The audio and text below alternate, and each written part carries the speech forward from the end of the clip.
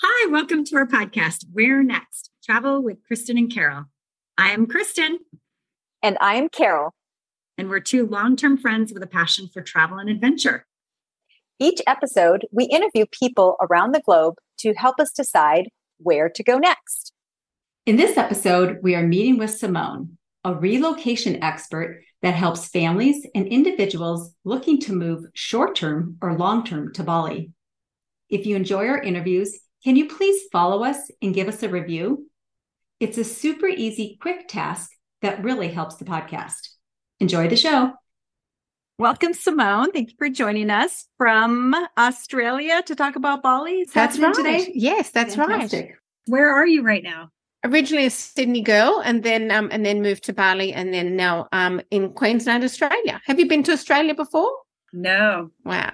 Carol and I were just having a discussion about, from all of our episodes, where were our top 3 places, and Australia was mentioned. We swapped it, but I definitely said, Bali was one of them. And Bali's one for sure. That's so good. Yeah, I get a lot of inquiries from America and Canada. All the time. Really, pretty much, I'd say every week, every second week.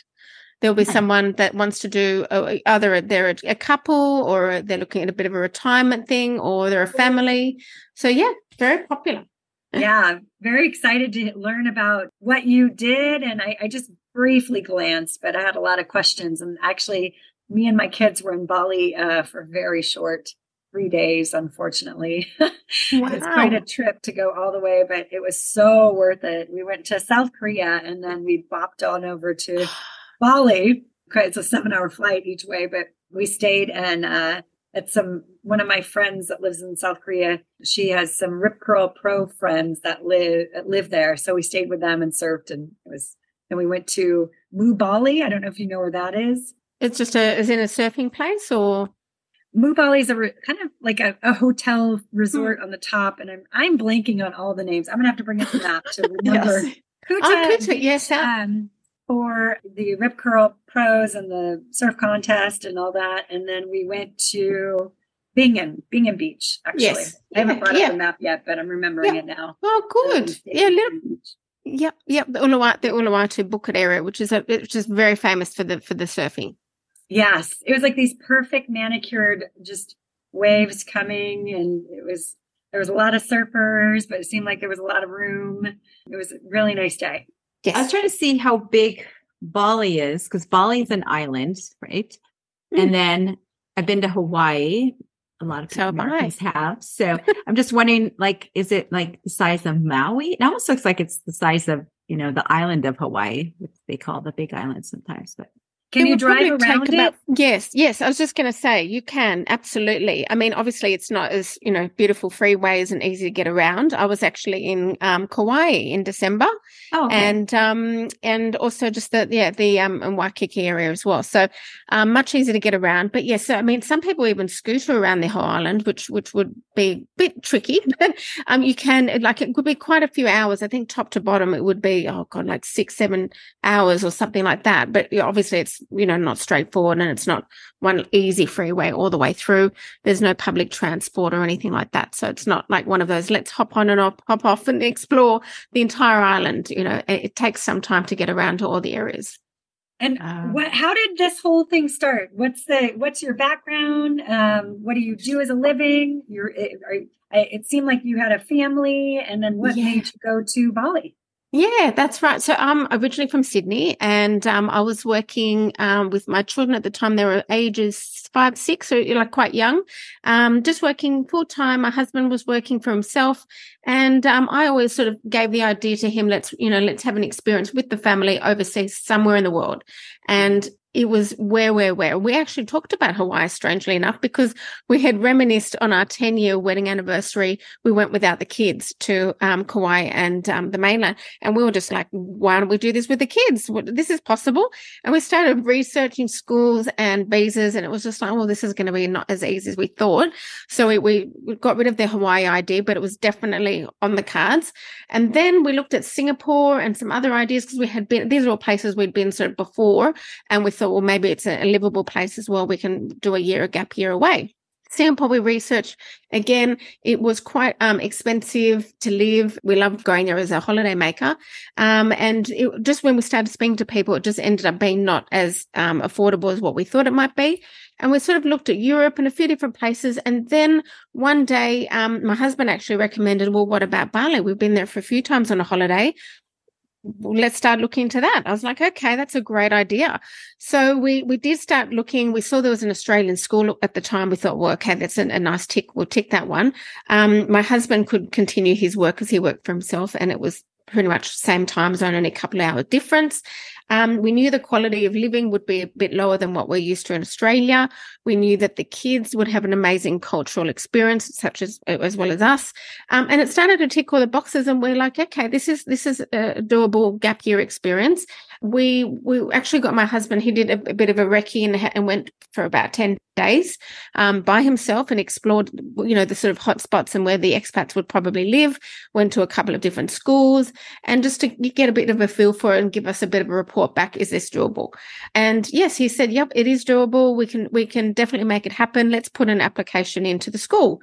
So as soon as we did that, we're like, this is really getting a bit more serious. This is hopefully going to happen. And when they did say yes, we had a wait list, I think, for one of the children. And then when it all came through, we're like, wow, this is going to happen. And we kept it a bit of a secret, to be honest, with all our family and friends, because I think we thought we thought we're going to be nuts going and doing a gap year in Indonesia. We don't do that sort of stuff. And right. For us to do it is quite brave as well. So we're living in Sydney, right near not far, say 5-10 minute drive from Bondi Beach. So if you know the famous Bondi Beach in Sydney, lovely area. But again, like everybody else, working very hard, looking at what's happening on the weekend. It was very scheduled, very timetabled with young kids. And we're like week to week to week going, what's going on here?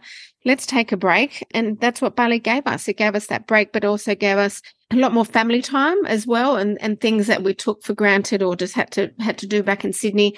It just stopped all of that. So a lot of, then they just started documenting it. So I've got this website, which is Our Year in Bali, and that's what the name was originally. It was a gap year. It was Our Year in Bali. And I was just blogging and having lots of fun and saying, the kids and I went to this amazing village one day.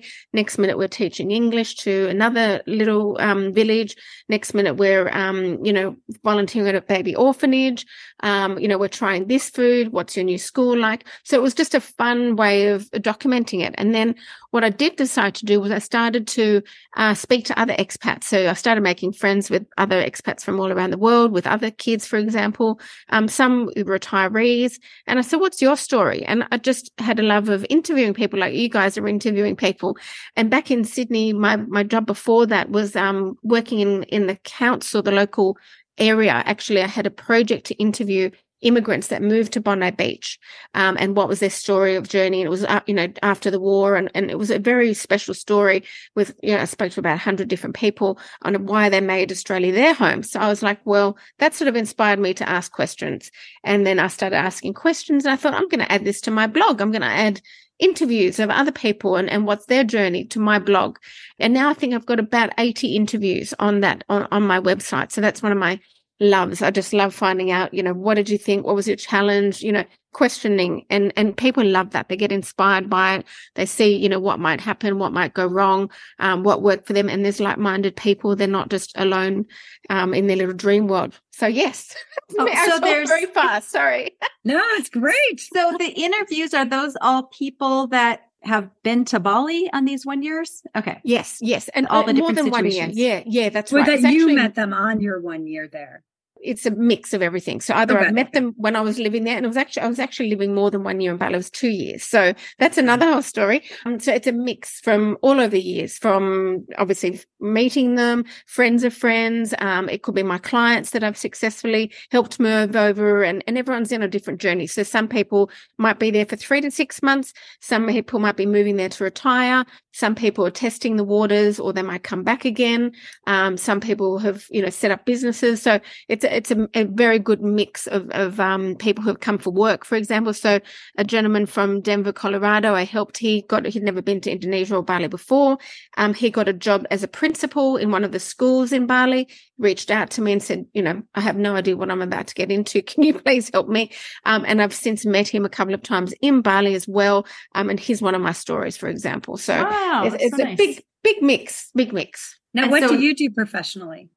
So I'm up until recently marketing manager of a law firm. That was up until recently, because now I'm actually going into this concept of Bali relocation full time. Nice. So I'm going into my own business and being my own business owner, and just enjoying helping people from all around the world have an experience like I did, and sort of try and fast track their settling in time, and trying to navigate what the culture's like, and what cost of living might be, and how things work, and good spots to pick families or schools. And so I try and coach everyone through that experience. Like I want them to enjoy what I've gone through. So is it a mix of always families? Is this like this one gentleman out of Denver? Yes, I think I would probably say, because I've got so much content on there about the schools, and there is a lot of family interviews, I'd probably say maybe 60% families, 70%. And then the others might be a couple, or it might be a solo, it might be a single mum, for example. Yeah, it could be just, a retired couple. So a bit of a mix on that other sort of 20, 30%. Nice. I was curious also, do you have two boys? Is that right? A boy and a girl. And a boy and a girl. And how were they about the adventure? And what was it like that to take a gap year? Is that a common thing? Common in Australia? Mm-hmm. No, it really, to be honest, it isn't. I mean, some of the culture now, obviously with COVID changing, there are people that are taking families and doing like a, caravanning trip all around Australia, and just like, let's homeschool. Let's just, anyone who's under that sort of 8 and under age bracket, they're not caring about school as much. We can do it on our own. That has, I suppose, become a popular thing to do. But otherwise, it's really, I think, a rite of passage for Australians when they're, just finishing school or university, to do a gap year. And it would be maybe like I, for example, did with my husband. We saw, I think it was 18 countries in Europe for 6 months. So, that's what we try to do. We try and tick it all off and go, right, let's go to as many countries as we can. So that would be common. So it wouldn't be common as such, but for families just, from Australia, giving it a gap year. And how are your kids about doing this for a year, leaving their friends, leaving what they knew? Yeah, I think because of the age group, they were young, and they were like, wherever mum and dad take us, it's going to be home. It's going to be awesome. Yes, awesome. We sort of tried to do, postcards and make up, keep in touch with family and so forth. But I think they were just so busy and so absorbed into a whole new culture, and everything was just explore and discover every single day, that we were never homesick. We literally were never homesick in 1 year, which became 2 years. So it was one of those things where you can get sucked into I call it the Bali bubble, where you sort of start going, oh, this is really, different, and it's working, and it's successful, and everyone's happy. So this gap year very quickly turned into a second year, and it was just something where we were renting out a house in Sydney, and the person wanted to stay longer, and that gave us the chance to keep on going financially as well. What grades were they in while they were there? Yes. Yeah. They were in the sort of like year 1 and 2 and 3. So the early primary years was what we called that. I don't think they missed out on anything. They fit back into Australia very well. And still to this day, it feels like it's defined them, and, they've had a really amazing cultural experience that maybe some of their other friends in Australia may not have had the opportunity to do. So they're very, very positive about the whole experience. Do you have any transfers of high school students? Yeah, well, actually I do. Like all the time, every week I've got, maybe I've got a 14-year-old or a 16-year-old. I get that pretty much every week as well. Yes, I have a 16-year-old. Where would you say? Like thinking of it, that's honestly. Right. Well, if you're looking at it's at one whole year, just a year experience, or it could be to finish school. I don't know. Finish school. Yeah, that's common as well. So, I mean, there's like small schools, there's all international schools, there's IB schools, there's Bali's got a great range of different schools. So you can do, small, it depends where you want to live. So for example, in Ubud in the jungle part, which is further away from the beach, they've got a high school there, which is very small. There's a lot of these little schools that are growing into that high school years and going 14, 15, 16. Then if you go to, for example, Sanur, there's an international IB school, which is fabulous. There's another school in the Canggu area. There's a couple of schools that do high school right through as well, IB. So yeah, there's a few different options, and I'm helping teenagers all the time, depending on where they want to go. Yeah, very, very common. Mm-hmm. Yeah, lots of options. Okay, so where are the common places that people would end up living? Bali is pretty big. Like what cities and so say like people like really, some people like a lot of action. In all the festivals, other people, they want it more quiet, even if it is a family. So there are a few places that you could recommend in both spectrums. There are obviously pockets of, very North Bali, which is super quiet, but really the main 4 areas I would say that expats are gravitating to, because there's facilities, there's co-working places, other expats are living there, they're living there long-term, businesses and so forth, would be the one that you mentioned before, which is that sort of beautiful beach area, the Uluwatu Phuket area. And that is a mix of different beaches. It's a pretty big surf culture. There are some young families there. There are some preschools and schools there as well. So people wouldn't go there necessarily to retire. They would maybe be, one of those digital nomads that just love surfing, enjoying Bali life. Culturally, it's not as maybe diverse. It's very, as I said, just very chilled in that sort of surf culture side of things. And how did you say that? What was the town that you're talking about? I can't. Yes. Well, if the actual peninsula Uluwatu? is the book. Yes, Uluwatu would be one of those sort of suburbs. And that's just one of the main areas in that sort of bottom part that definitely families and young couples are gravitating to. There is, it's a little bit harder to get around, to navigate around there, because it's all very separated with the cliffs and the beaches. So for example, a young family wouldn't go there because there's so many, necessarily they won't go there because there's so many stairs to go up and down to the beautiful beaches, and it could be a bit frustrating. They would have to drive a bit further to another family-friendly beach. But it's a lovely, it's a beautiful area. It's an up and coming area. Lots of pros and cons for this area. People do absolutely love it. It is gorgeous. There's a few lovely temples there as well. So and each area's got its pros and cons and different landscapes and different things to do. And they are, each sort of expat community is a good hour and a half, 2 hours between each other. So you have to make that distinction and say, okay, I'm living here. And I'm not going to be that close to another expat community, I suppose. So that area is very beautiful. I would say very, very popular for more the surfing style of a person that really loves to go surfing every day. Then the next one would probably be the Sanur area, Sanur. It's just one of those popular areas for retirees as well as families. And sometimes it could be a fly-in, fly-out worker because it's closer to the airport. There are definitely, this is just the main area. There's obviously areas on the outskirts of that. But if we just call Sanur and Sanur Beach area, that is very popular for, as I said, for lots of different reasons. There's one beautiful 7-kilometer walkway, which is quite unusual for Bali to have a well-established dedicated walkway along the beach where you can ride your bike and go for a run. There's beautiful warungs and you can catch fresh fish, and people have lots of fun. There's a few little playgrounds. So it's a mix for everybody there. It's really, really fun for all ages. It's close to the hospitals, Academy, the airport, shopping centres. So that's really a quite popular place, and it's growing. It's definitely growing with more sort of building and entertainment and so forth. So Sanur is getting very popular.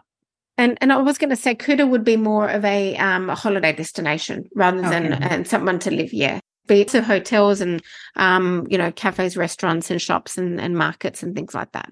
and a lot of traffic. I was going to say a lot of traffic. So you wouldn't want to be living there as such.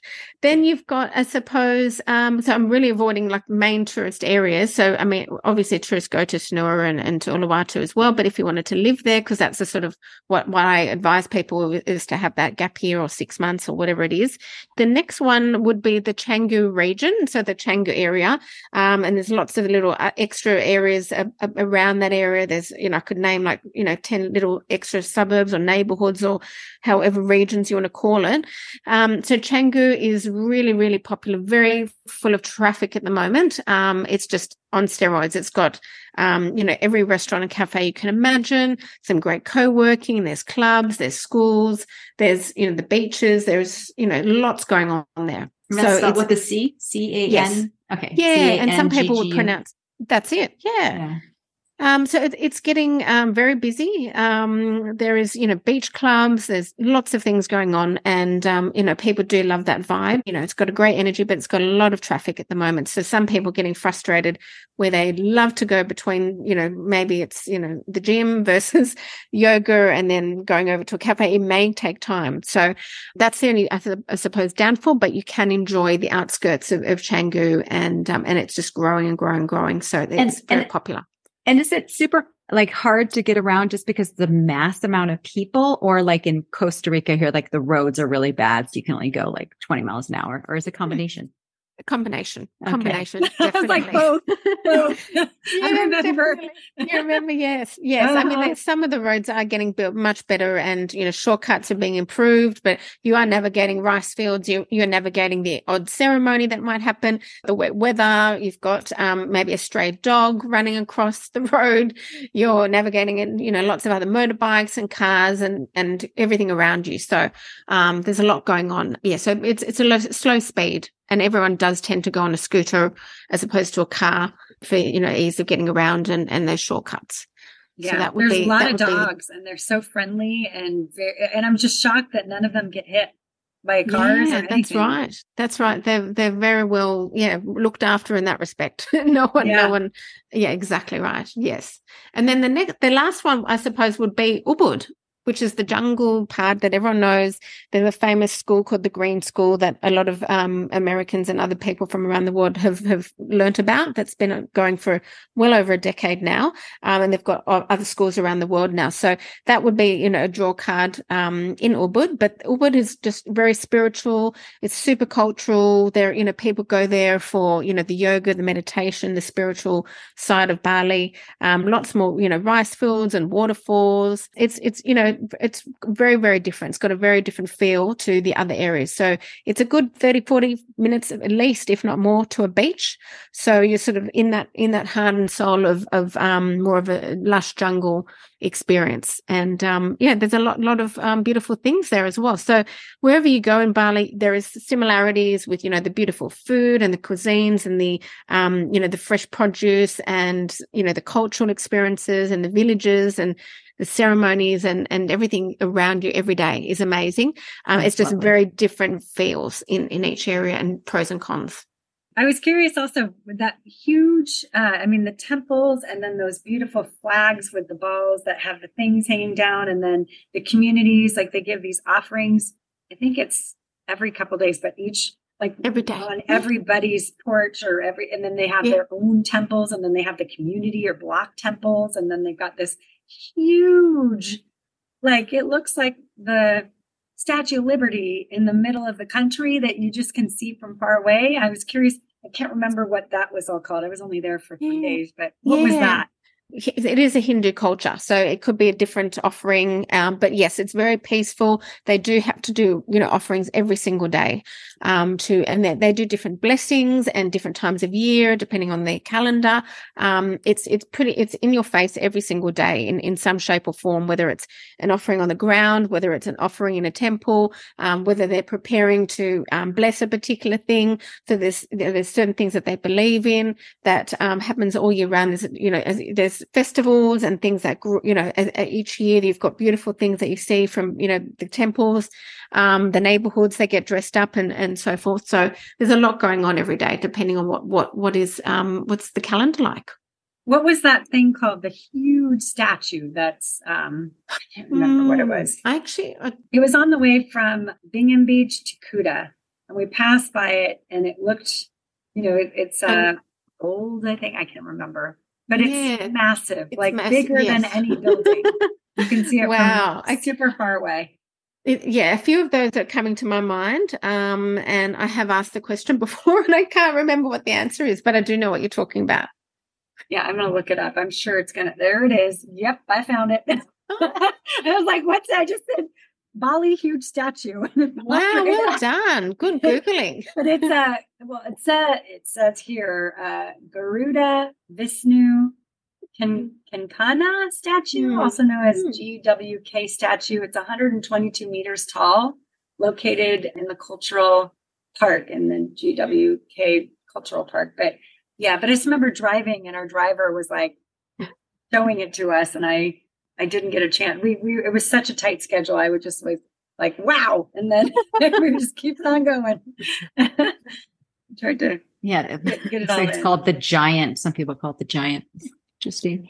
Yeah. So is there ever a bad time to go? I would just assume the weather is always like very mild and very comfortable and hot, and it rains a bunch. But and you do a whole year, so you're going to get everything. That's right. You're going to get everything. That's right. So I always feel like it's like Groundhog Day every single day. I'd never check the weather whatsoever. So I knew it was going to be hot. I knew I'd be wearing flip-flops and just, T-shirt, shorts like that every single day. But there obviously is the wet season and the dry season. So around, November, it starts to get wet again in November for quite a few months, and then back again. We're in the dry season now, for example. And even if it rains, it could be a short little outburst of just 10 minutes of downpour, and then we're great again. So, and then it could rain for days on days. So it's really, it's unpredictable, I guess. But, you'd be swimming in the rain, and it would be hot in the rain, and it would be, as I said, every single day in a whole year. I would never check the weather. There was a temple on the water that almost like when the tide was down, you could walk across it and the tide would go up, and, it'd be like its own little island. And it was sunny. And then we went to the mountains, and then it was super cloudy and misty. And, so it seems even if the weather is sunny in one area, you can go up to the mountains and it's drizzly and rainy in the other. Yeah.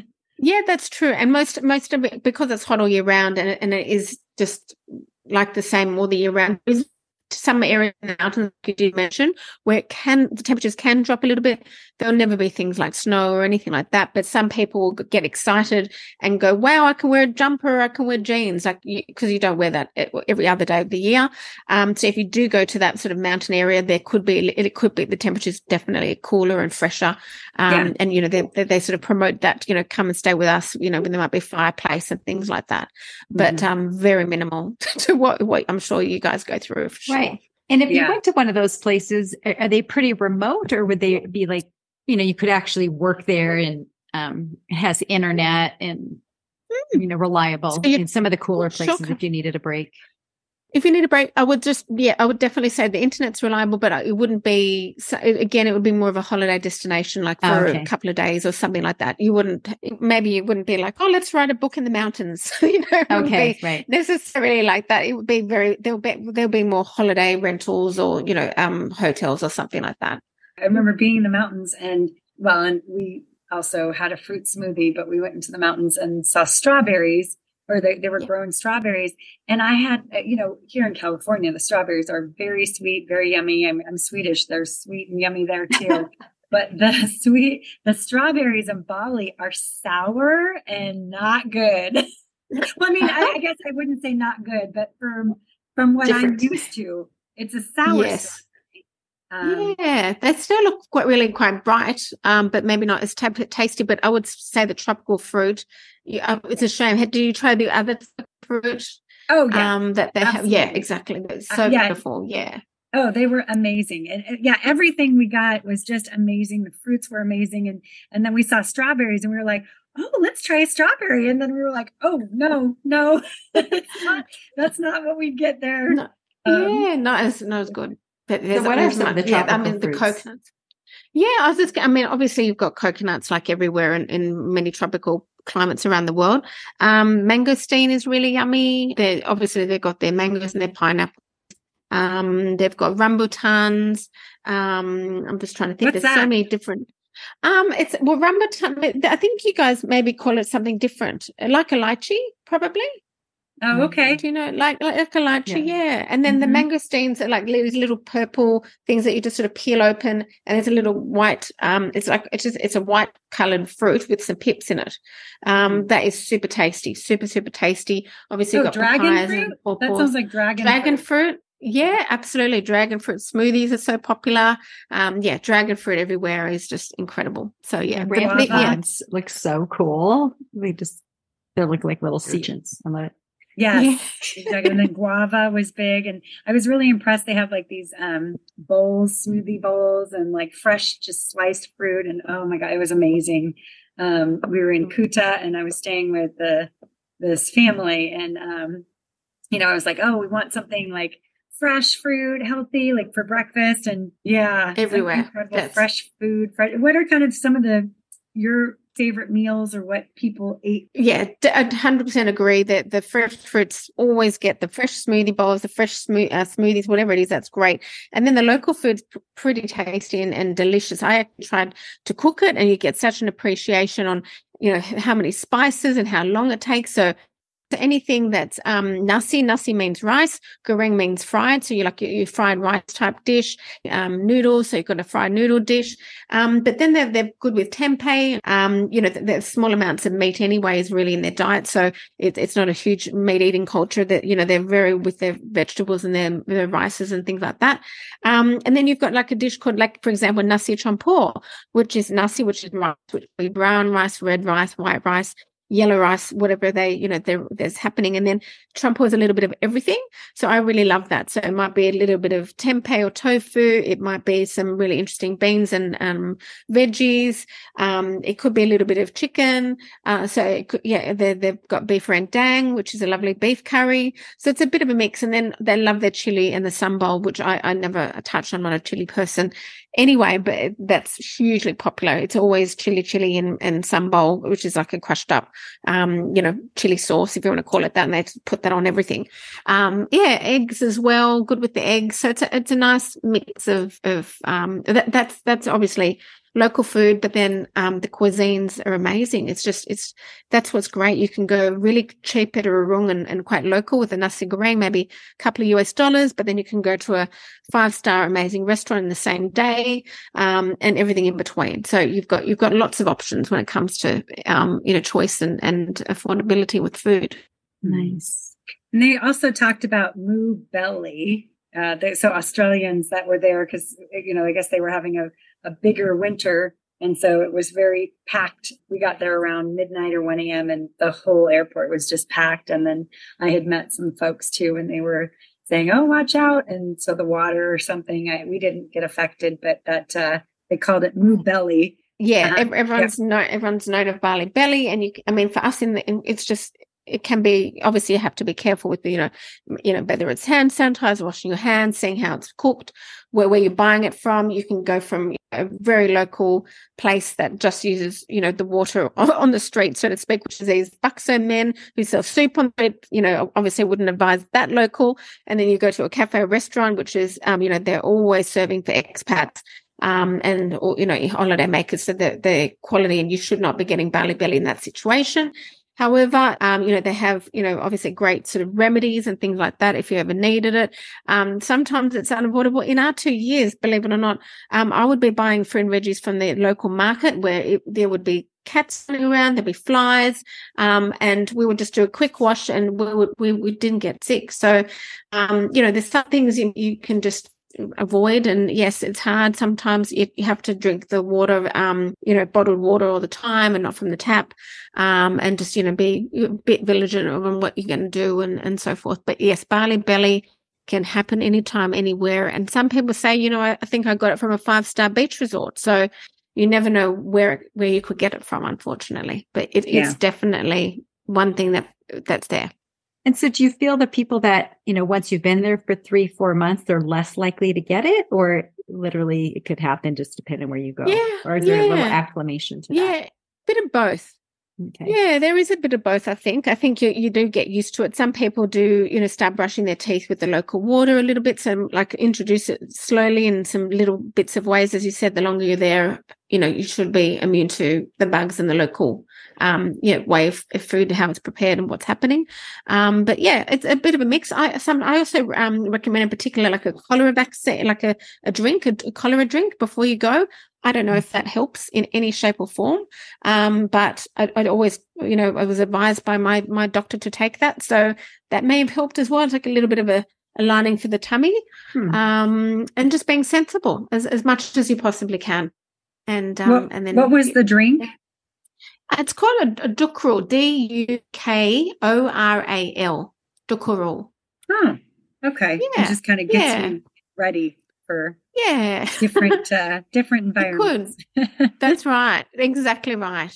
Oh, yeah. I was curious, cost-wise, if someone wanted to live there, how much should they anticipate spending or saving, I guess, to spend on, I don't know, rent and food and, just costs in general? Yes. Okay. That's a like a big question. I'm like thinking, oh my gosh, how am I going to answer this for you? So we're talking a family of 4, for example. Sure. Or, okay. Before. Yeah. Okay. So again, it depends on where you live. So for example, Ubud would be probably one of the cheaper, Ubud and Uluwatu maybe the cheaper areas to live for rent, for example, versus Sanua, and Sanua is also quite reasonable, but Canggu, as I said, getting very, very busy, getting very expensive. So, and things have changed. So Bali, has, the inflation prices, all different things are going on at the moment to push prices up no matter what, where you are. It's just not best when it comes to rent. That would be the biggest cost. So for a year, for example, it's a hard question. So as I said, for example, Bali housing is also very different. So you can have an enclosed one, which is what we're used to in our Western world. And then you can have a tropical open one, which is a lot cheaper. So you would come to Bali with you wanting a fully furnished house, of course, because you're not bringing any furniture with you. And then you've got a choice of, do I want it half open or all open? Or just, for example, everything else enclosed. That's going to change your price as well. So, for example, in Ubud, because it's it's a bit cooler being in the jungle, things can happen if it's closed. There might be more mold opportunities. So, for example, the bedrooms might just be closed with some aircon, and then you might have your kitchen and your lounge room and other areas, even the bathroom, open, believe it or not. So that's something you're either happy to get used to, or you're like, no, I still want that Western experience because I'm, nervous about mosquitoes and other things that might happen. And it's unavoidable. So, it could be, like 10, 15,000 a year. For example, in Ubud versus, if you want something more luxurious and, amazing in Canggu, it could be 35,000 plus. And are these in US dollars or Australian yes, US dollars? Yeah, I was trying to help you with US dollars. Thank you so much. Yeah, that's all good. And then, so some people come for monthly and, it could be $1,000 a month versus $3,500 a month. So there is a huge range, to be honest, on accommodation. And, as I said, so Ubud would be the cheapest option. Canggu would be super expensive. So let's use those two as examples. Yeah, I'm just looking at some of these open homes. It's insane. I mean, it's great. Our bathroom open. Our bathroom is open. Yeah, it's like certain times of the year would be great, but once that rain starts coming, it'd be like. Yeah, so the room itself was enclosed, and then the bathroom had a door, and it was completely. I mean, it was enclosed and everything, but in the shower area, there was like a space where the roof. So it wasn't raining in it, but it was like, an open roof concept. And I don't remember what the wall was, but it looked like a rock wall. And then there was just like a space. So it was partially, but and I know when I was in Costa Rica, the bathroom was open. It was just like, I was showering and I was watching, there was construction guys cutting down some trees and there's a monkey swinging. And I was like washing my hair out. That was kind of different. But, so that's probably similar. It's exactly right. That sort of tropical, like open plan. And so sometimes it's great, but then, getting frustrated with kitchen and lounge room in the outdoors, and the heat and the elements and things that might happen at night. So Yeah, and then everyone gravitates to their bedrooms and doesn't speak to anybody. So it could be a bit of a frustrating way of living, but some people absolutely love it, or they've just got a different budget and they're like, this is going to work for me for a year. This is how I'm going to live and I'm going to get used to it. So it does take time to get used to, I think, with the heat. Yeah, I'm looking, I landed on this site on booking.com and it has like 29 nights, $900 for one of these homes. And then the next listing is $4,000 for 29 nights. So I can see this going to someone like you. Okay, what's the pros and cons of this area versus that? That would be huge. Another one, $690 for a month. Suite Escape, entire villa, 1 bedroom, 1 bath, and a queen bed. That seems way too good to be true, but maybe it's a really difficult place to get to. And then maybe it's all open and there's bugs. Who knows? Yeah. Wow. And what, did it say a rough location, or probably wouldn't? It's probably not so. I don't know where easily find. Well, I was in Velavana, Bali. Velavana. Okay, that might have been the place. I just searched open air homes. Yes. Open air homes. Yeah. Yeah. So it's hard. Yeah. So so obviously accommodation there, it's very, very varied. But obviously I always recommend fully furnished, and then we start from there, and then you've got where, and then the type of style and all these sorts of things. And, kitchens are usually quite small because most people eat out a lot. It's very affordable. So you wouldn't, you don't want like a big modern huge kitchen like you'd be used to back in the States, for example. So there's lots of little elements per home that, changes things up. And then what I actually do offer clients is that I have a cost of living Excel spreadsheet, because there is so much involved. So, for example, even the electricity bill could be quite expensive. If you're running a pool pump and air conditioning units all day, every day, that's going to be different to someone, say in Canggu again versus someone in Ubud who may not be doing the same, with their air conditioning and electricity. So electricity prices, there's even things like, council fees that are very small, but these are just item ideas that I list. So these are things that you have to just commit to every month. It's like recycling, garbage, those types of things. So I really itemize everything for you. So it could be, the gas, electricity, the banja fees, the recycling fees, all sorts of different fees, including staff, because that's what's great about Bali is that you can afford a housekeeper to clean your house every week, maybe even do your washing for you, maybe, cook a meal every now and then. So there's lots of little extras that, how much do things cost. And so itemize that for everybody, because there's a huge range. Great idea. Is there a lot of services like this, or like, this seems like such a great thing that you're doing? Is this common, or I don't want to we don't need to mention any competitors, obviously. No, that's a really good question. I believe after speaking to lots of different people, there isn't anyone specifically for Bali. So I'm sure there is, definitely in around the world. But no, you're right, Carrie. There's nothing.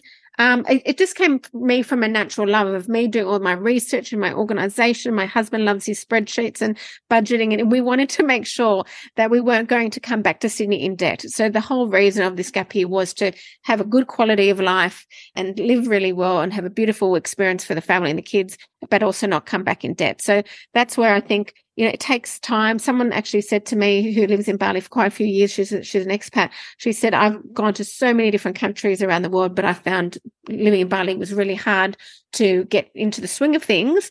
So it's great that you offer that sort of stuff. So for me, it was just more, I've been there, done that. I just want to share that love, and I just keep updating it and wanting to basically help that you've been there, living there a couple of years before you even land in Bali. So it's just spread that love and that service, I guess. But now, so how often do you go back to Bali? Every couple of months, maybe 3 to 6 months, because I'm not far. So I'm only 5.5 hours. Oh, so nice. Yeah. So I do try and go a couple of times a year if I can. That's the goal. And so what's your service cost? Yeah, good question. So I've got how I've tried to package it up. I've got two different costs. I've got a basic cost and a more advanced cost, if you want to call it that. So I've got a package which is $375, and it includes about an 85-page ebook, if you want to call it that, like a guide from I've never been there before. Tell me about snakes. Tell me about visas. Tell me about housing. What can go wrong? All that sort of stuff. Pros, cons, challenges. You're not going to be able to walk around.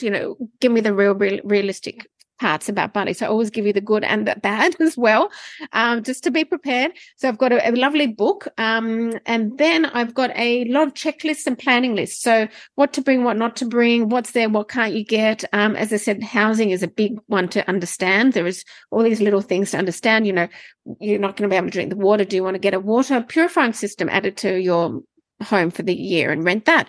What does it mean to commute in this particular area? So I have got a lot of tips and tricks and resources to get you through. I've got a Bahasa language guide as well. So yes, you can grab an app and do whatever you need to, but I give you a lovely list of the great words to understand and have a great little conversation and understand what things mean, both culturally and just general conversation as well, and how things work culturally, the staff practices and the customs, all that sort of stuff. I'm just trying to think what else I've got. And the cost of living Excel spreadsheet. I was going to say the spreadsheet has to be on the spreadsheet. Yeah, absolutely. So I'll give you a good spreadsheet so you can start plugging in, making your own budget, but, getting an idea, okay, this is how much it's going to cost to rent a car versus even hiring a driver. So, for example, we budgeted that we had a full-time driver for 2 years, and we did not drive once in 2 years ourselves. So there's all range. I actually had a driver as well. And it was Yeah, I think it helps. I mean, it's slower to get around, but there is a lot of, and I give you the pros and cons about that as well. And how much was it again? How much was it for a driver? It was really reasonable. It probably like if you're just doing an 8-hour day, just probably about $50 a day, something like that, maybe a bit less. Mm-hmm. That's just per day. So then I wanted to say $35, 30 to 35 a day is what I think I paid, but it could very well be. I mean, it depends on the car size, and if you're transporting a whole big family, some cars are bigger, all that sort of stuff, depending with gas, not gas, all that sort of stuff. But approximately, probably about 35 to 50 a day. If not, it depends where you're going, what you're doing, how long. So I heard some quick things that are funny about driving. So first off, the drinking age is 14. And then, so my son was very excited being 15 to have a beer at the surfing contest that they offered him. You can drive drunk. And that they're very good drunk drivers. Oh, wow. Okay. Like that. That's what, I guess that's what the family that we stayed, they told us that. I don't know if it's pulling our leg. I don't think he was, but I thought that was really funny. They are having problems with expats driving, and accidents and thinking they know how to drive, or on the scooters as well. It's always a problem, always a discussion, always in the news, how things are going on. That's a big one. But so that's my basic package. And then the next one, the other one is it's $650 US, and that actually includes all my really lovely suppliers and contacts and introductions and recommendations. So, and that's a big list. It's like a nice directory. If you need to get your visa done, if you need to open a bank account, if you need to find a house, if you want to get introduced to a principal at a school, if you want to find a doctor, if you want to get a nanny, if you want to get a dentist, all these, a Bahasa tutor, a language tutor, you name it. It's like a lovely list of things. You open a business. I've just put, years and years of trusted suppliers that I speak to every day, in like a little directory of, there you go, and let's get the ball rolling. It's all doable. It's all possible. So that's the sort of service I have. So how do you help people actually find a house? You more just you go to these other services, they're trusted, or you actually help them find a house? Yes, I physically don't help them, but I give them a huge amount of homework to just get your head in the game, and so you understand before you even get to that real estate agent that what you're sort of looking for. You've got a bit of a wish list, pros and cons, what to look out for if you do fully inspect it yourself. And then I have got the trusted people. So the people in the areas that I sort of mentioned, for example, I've got a handful of people that I would introduce you to. And I know, from feedback and how they work that they will, find you something lovely. And we just, start going through an introduction, bit of a feedback, and, they take it from there. But it's not straightforward. Housing is not straightforward in Bali. I've heard. Have you seen this woman have the curated life? She lives in Bali. She was Allison in Asia. I don't know if you've crossed paths. Okay. She was a client of mine. Oh, really? She said why we didn't buy a house, because it doesn't make sense to buy a house. And all that. That's so cool. Maybe that's how I found you. That's how we connected. Yeah, that's probably. Right. It's so funny because we only really touched upon Denpasar, which is the bottom part, and there's so much of the island also that's so green on the map, but it seems like that's where mostly people stay. And then the other parts, yeah, I mean, and I basically had such a short window of time for me to be able to be there too and see it. Sounds like we got to go back, Kristen. We got to go back. Either that or we're going to live there for a little while. Live there for a little bit. Yeah, that sounds like a year. Sounds amazing. Yeah. Maybe I'll help you with Yes. Yeah, exactly. I know I've got my my Rip Curl Pro family and the driver guy. They're like, come back. I'm like, sounds good, but I definitely need to for sure get some tips. I know my question. So I've heard a lot about Bali that you can get away with just English. Do you find that true? Very true. Yes, absolutely. Yeah. And it's actually even more interesting. I have so many Europeans that come to Bali to learn English. If we want to go to that extreme, it's crazy. But yeah, English is obviously all in schools, and it's in shops and restaurants and everywhere you go. So you, without a doubt, you've got no problems whatsoever, and signs and all that's in English. There's obviously it's quite interesting that I have so many families that say my child has no idea how to speak English. We've gone to Bali and they've just come home so confident speaking fluent English. So absolutely no problems whatsoever. Although, of course, I always recommend to learn the local language, and and they in schools will at least offer language lessons, 2 or 3 times a week as well. Quick questions too. Did we talk what's the best time to go weather-wise? And secondly, what the least amount of tourists? Yes, that's a good question, because high season, I was going to say August is like you guys. They're on the August school calendar. So whereas in Australia, we're on a completely different calendar. So the type, it's high season in most of the year, in just being a tropical island and so much going on, and people going outside of school holidays, and it's still busy all the time. You've obviously got the wet season and the dry season. We're all on different calendars. So, for example, Australians, we're on a completely different calendar to you. So we're so close. We're always going there on holidays. So there's very few little spots, to be honest, on, when's it low season, sort of maybe February, March, and then on that other sort of September, October, on those other sides, maybe a little bit quieter, a few months here and there on each side, but not much, because it's just busy all the time.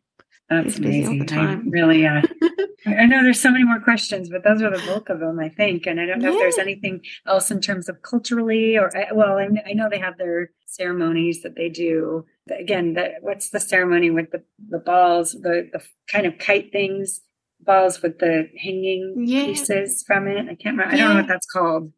Yeah, there's a couple of them, maybe 2 in the beginning of the year and towards the end as well. But was just going to say to them about a beautiful thing that they offer, or that they have once a year, is called Nepi, and it's usually in March. Again, it's the moon calendar, so it might be the 17th of March, and then it might be 18th or 19th. But once a year, every single year, the whole island is quiet. It's like a silent day. It's very, very special. So the airport's closed. There is no driving on the road, and it's just like, let's detox. It's like a detox for digital people. For us, it's just a beautiful day of silence. And the day before is a very noisy day, where they're actually trying to rid of evil spirits and make noise. And what's really lovely is each sort of village creates these things called ogas, which are paper mache monsters, and they parade them, and they make lots of noise with all their percussion instruments, and it's a beautiful spectacle. The lead up is that they're creating these over a couple of weeks in their home area, and then they parade them, and then they end up burning them often in the beach. It's like this big deal every year, once a year, and it's called Nepi. And then it's the day of silence, and then you can see there's no pollution, the stars are in the sky, it's very quiet. You have to stay at home. You're technically not meant to cook, use any, electricity or make fire, all those sorts of things. It's just very basic, just 24 hours. Wow. But yeah, so sometimes people, awesome. Don't know about that, and they go on holidays, and then they're like, what's happening the next day? So it's a bit like a big New Year celebration, where, people getting ready for, at supermarkets, getting their food ready. They have, it's a big celebration. So it's something to look out for. All right. Rapid fire questions now. The common religion, you say it's Buddhist? Hindu. It's actually Hindu. Yes. Okay. So all of Indonesia is actually Muslim, and it's the biggest Muslim population in the world, I believe, in Indonesia, hundreds of millions. But in Bali, it's Hindu. So it's like 98% Hindu, I would probably say. And then there's a little bit of Christian, and then obviously Muslim as well. But, I'd say the majority are Hindu. Oh, that's so interesting. But you're saying the rest of Indonesia is Muslim. Muslim. Wow. Yeah. And then we talked about foods already. What's a typical breakfast there? Well, if we're not doing the yummy smoothie bowls, like everyone loves their smoothie bowls, that would be a typical breakfast. Otherwise, it would be a rice dish or even sweets. They do love sweets as well, so they will make with tapioca flour or some. You can just pick up on the way like a little rice with some sweets, and if you're looking at traditional stuff, yes. So it would be lots of little sweet bake. They love their sugar. They're big on sugar, so you have to say tidak gula, which means no sugar. Okay. When you go to some things, because they'll add sugar to a lot of different things. So it could be little things that you can buy on the side of the street, wrapped up, whether it be rice or sweet little baking things, baked goods. Nice. Is there any kind of a special music that's local to the Balinese?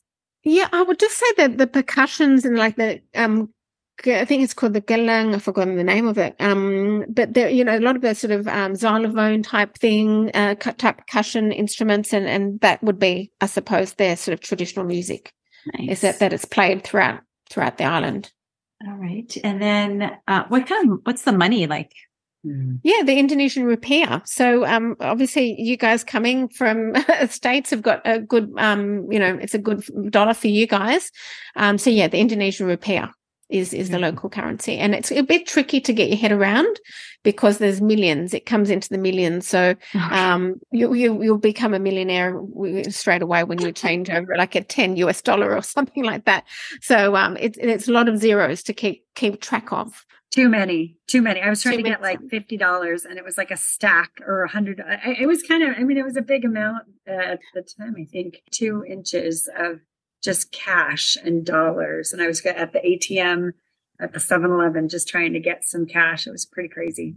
And do you recommend going to the banks or ATMs or using the credit cards or cashing? Some places they say it's actually good to exchange money on the streets. Is there a recommendation? Yes, no, definitely. I wouldn't recommend on the streets. There is like, there's websites that you can even Google like best, because there are little mini scams as well as there would be other places in the world. So, sure. Definitely Google, because there are reputable money exchanges.